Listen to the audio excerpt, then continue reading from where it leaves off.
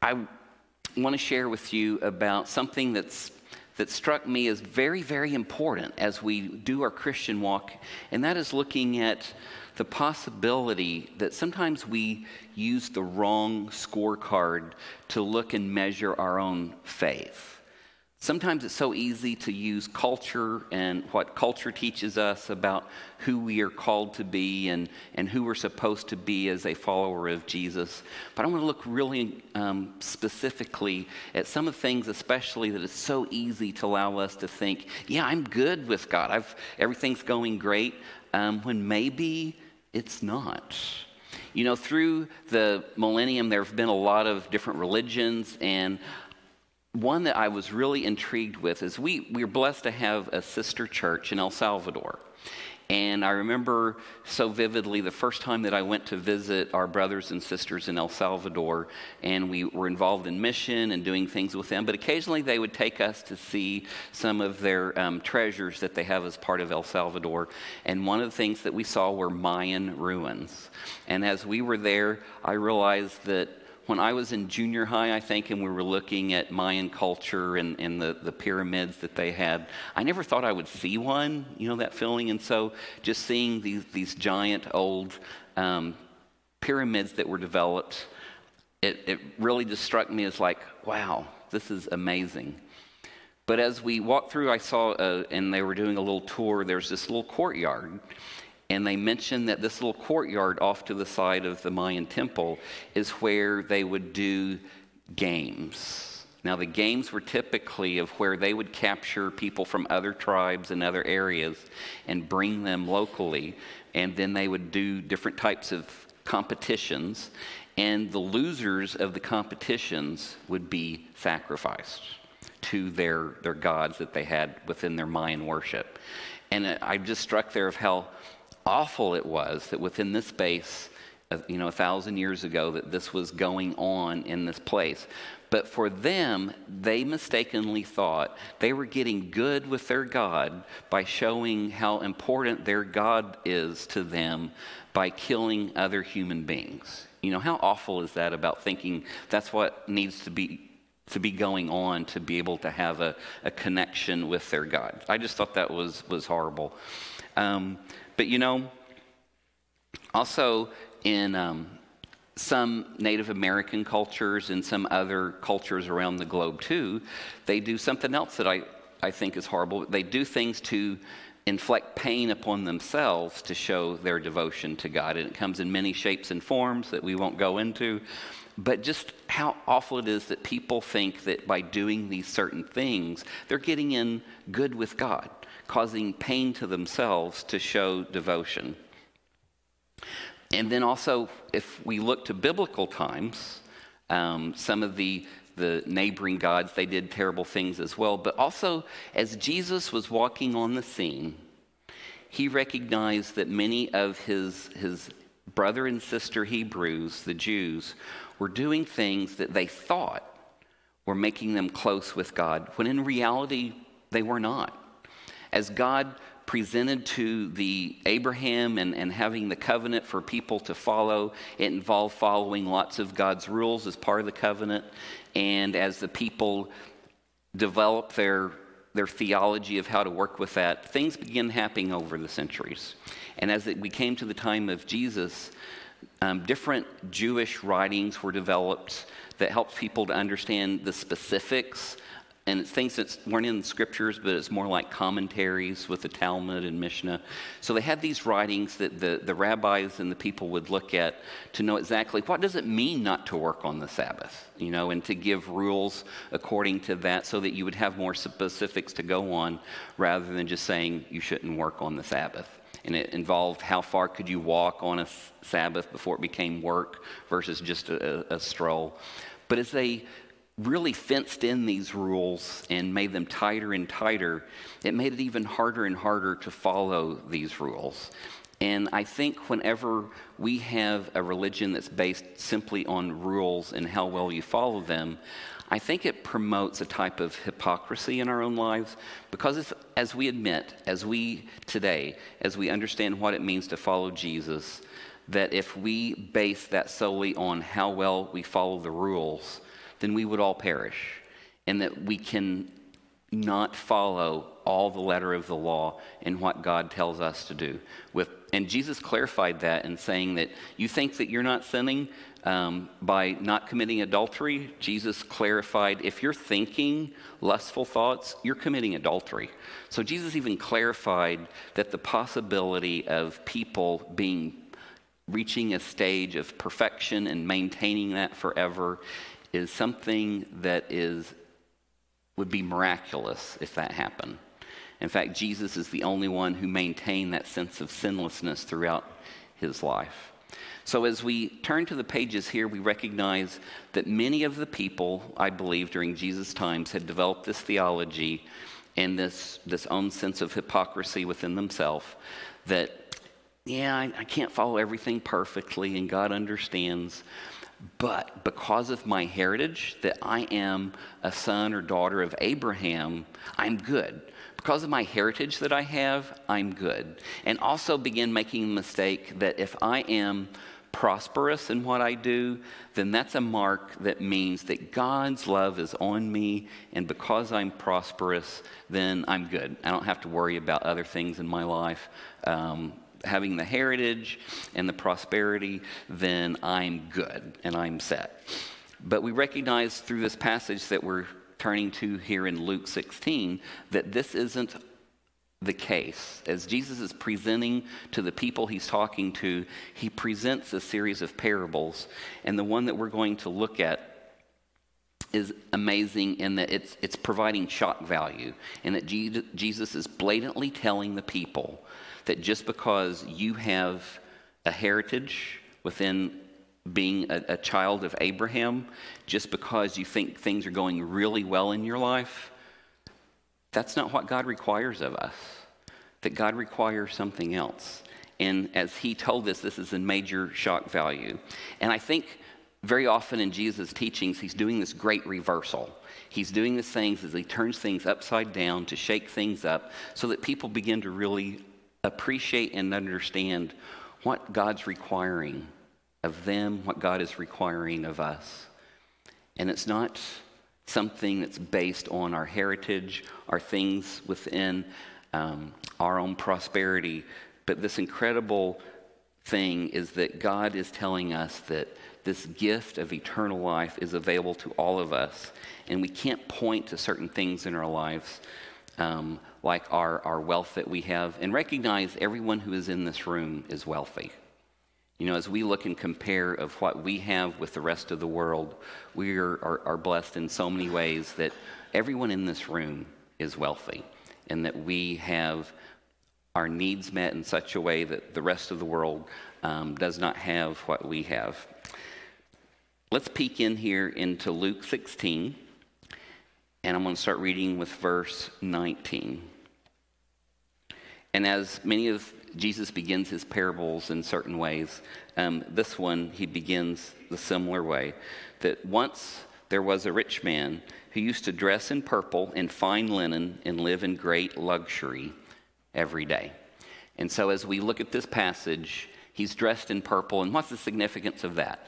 So I was looking at that, and I've heard that, purple is the color of royalty during this time period, because the dye for purple, it was very, very expensive.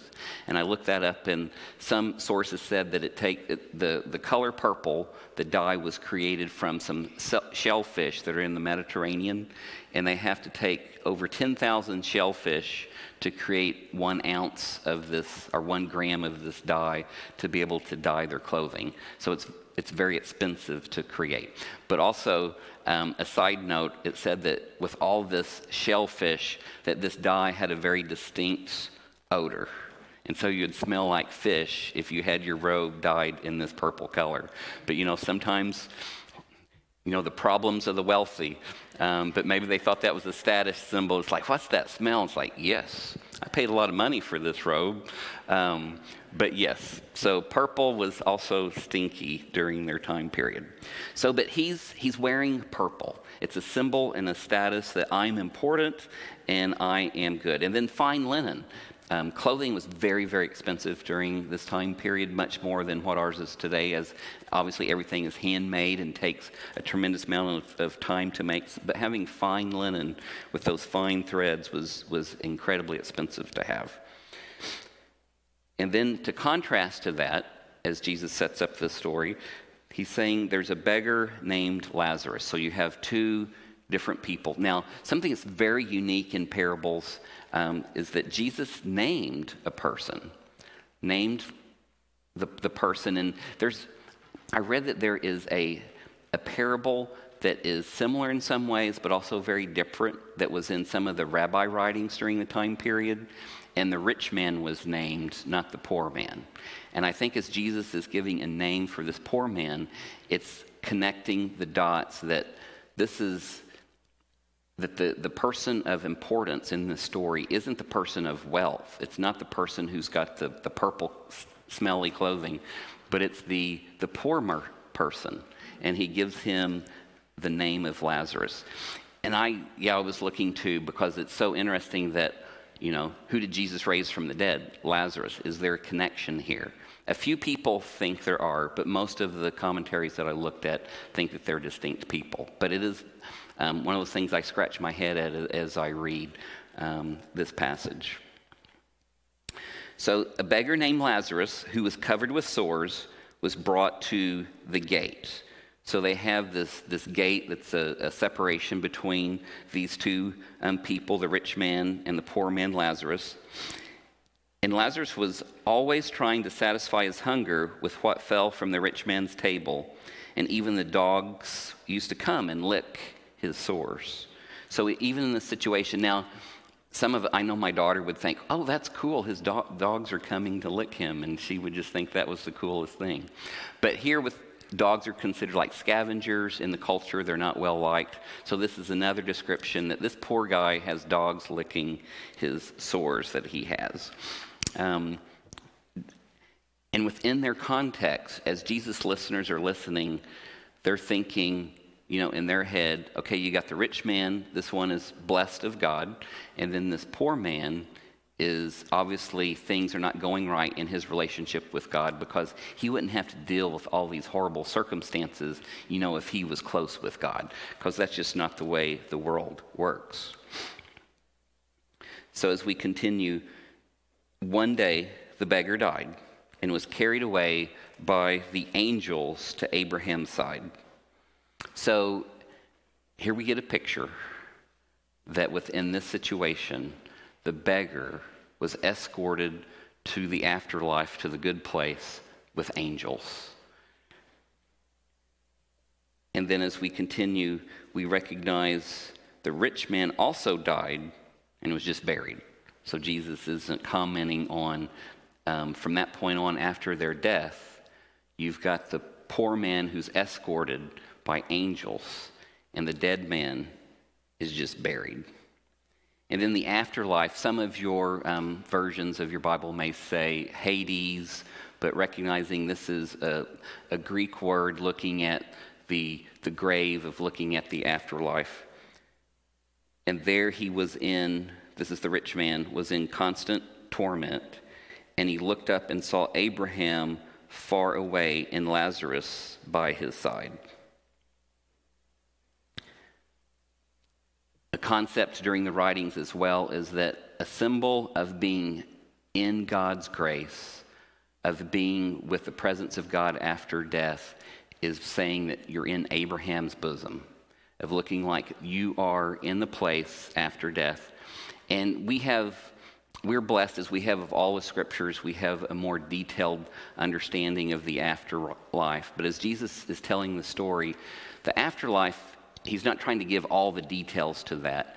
The main point he's trying to tell us is at this point is that how we live our lives is very important and does reflect on whether we're part of the kingdom of God or not. And we may be surprised in the end by what our behavior has been and what we think is saving us and is not saving us.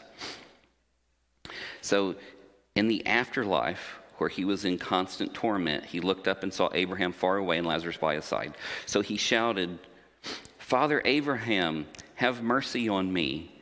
Send Lazarus to dip the tip of his finger in water to cool off my tongue, because I am suffering in this fire. Even here at this point in the afterlife, the person of the rich man, do we see an attitude of repentance here? No.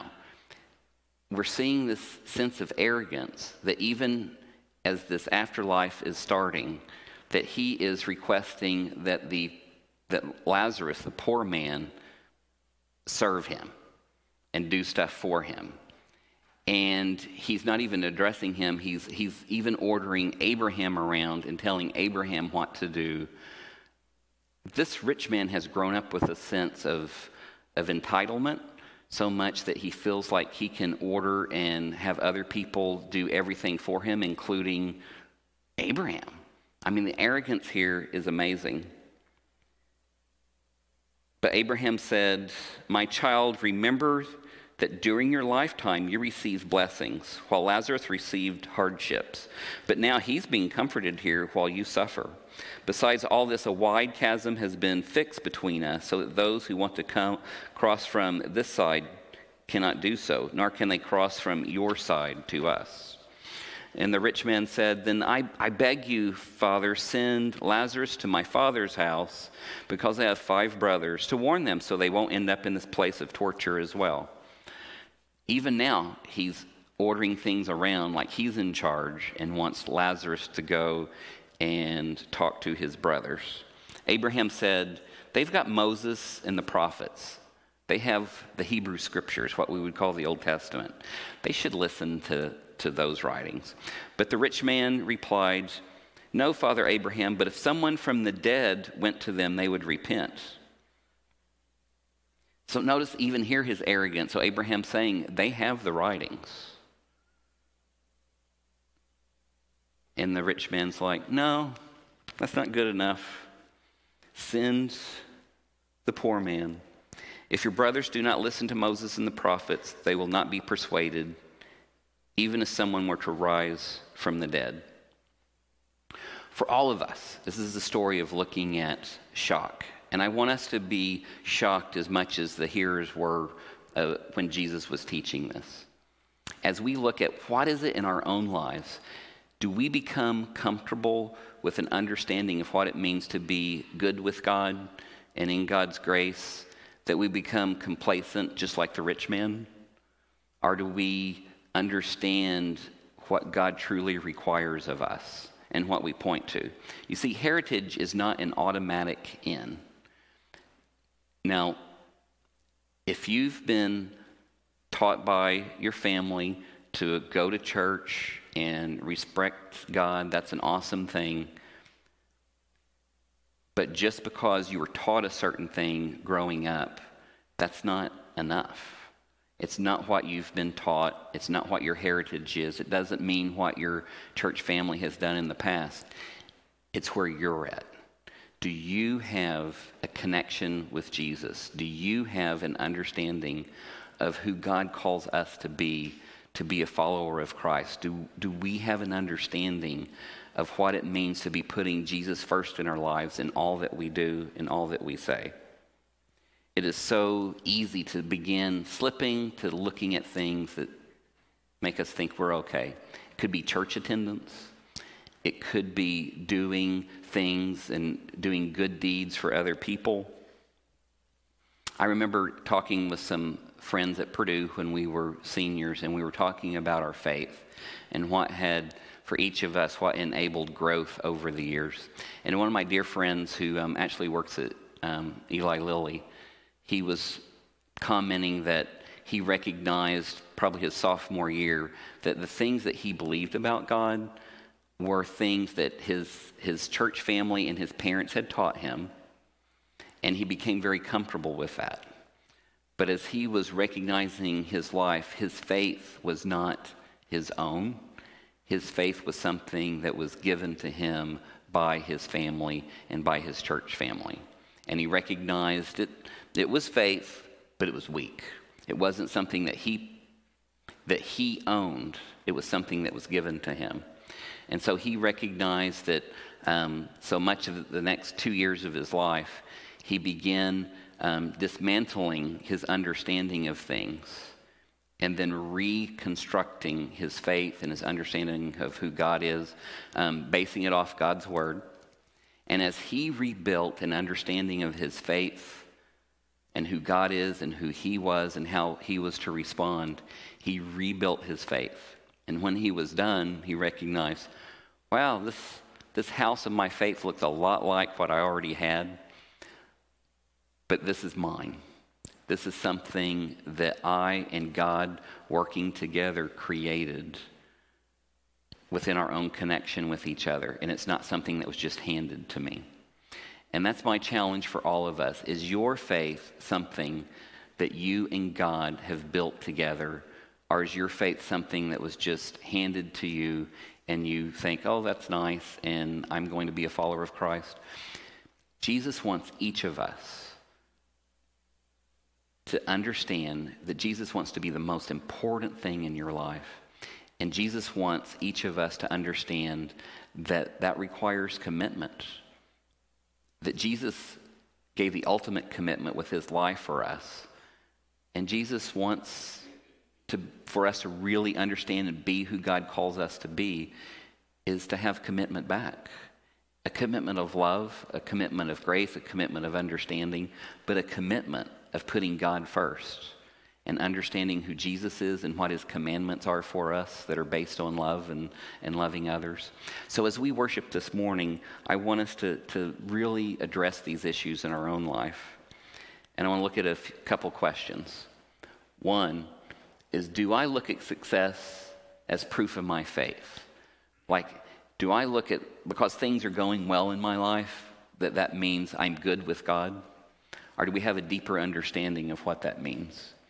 And then I think for us to really have a scorecard to understand, is my faith what God really wants from me? Am I responding the way?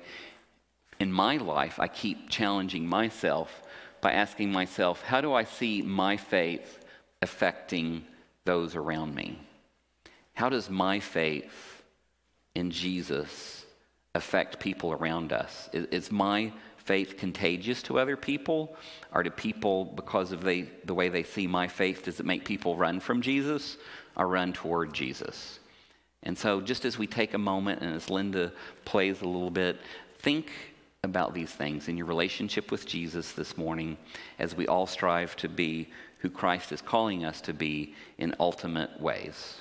And as we respond to understand that Jesus so loves you that he wants you to be a vital part of his kingdom and is calling you to that and me to that now. God, as we pursue you, teach us what that means in a helpful way. Teach us how to be people of love, people of your kingdom, people of your word. God, as we pause now, may your Holy Spirit speak to us. In Jesus' precious name we pray. Amen.